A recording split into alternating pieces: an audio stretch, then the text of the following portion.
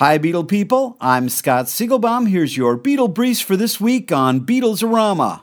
Paul McCartney will perform at Robin Hood's annual benefit on May 12th at the Javits Center in New York City.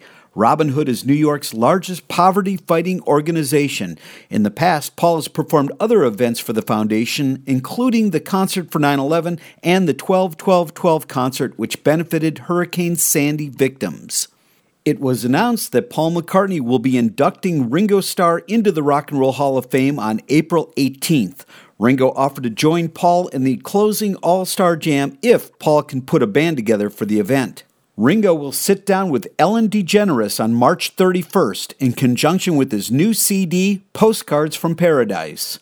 And finally, as Ringo concluded his recent tour in Las Vegas, the city gave him the key to the city and proclaimed March 15th as Ringo Starr Day. Ringo then put his handprints in cement and signed the imprint with his drumstick. It all took place in front of the famous Welcome to Las Vegas sign. Check out rare Beatle sign artwork as well as famous Beatle photographs and animation at rockartshow.com. I'm Scott Siegelbaum for Beatles-orama.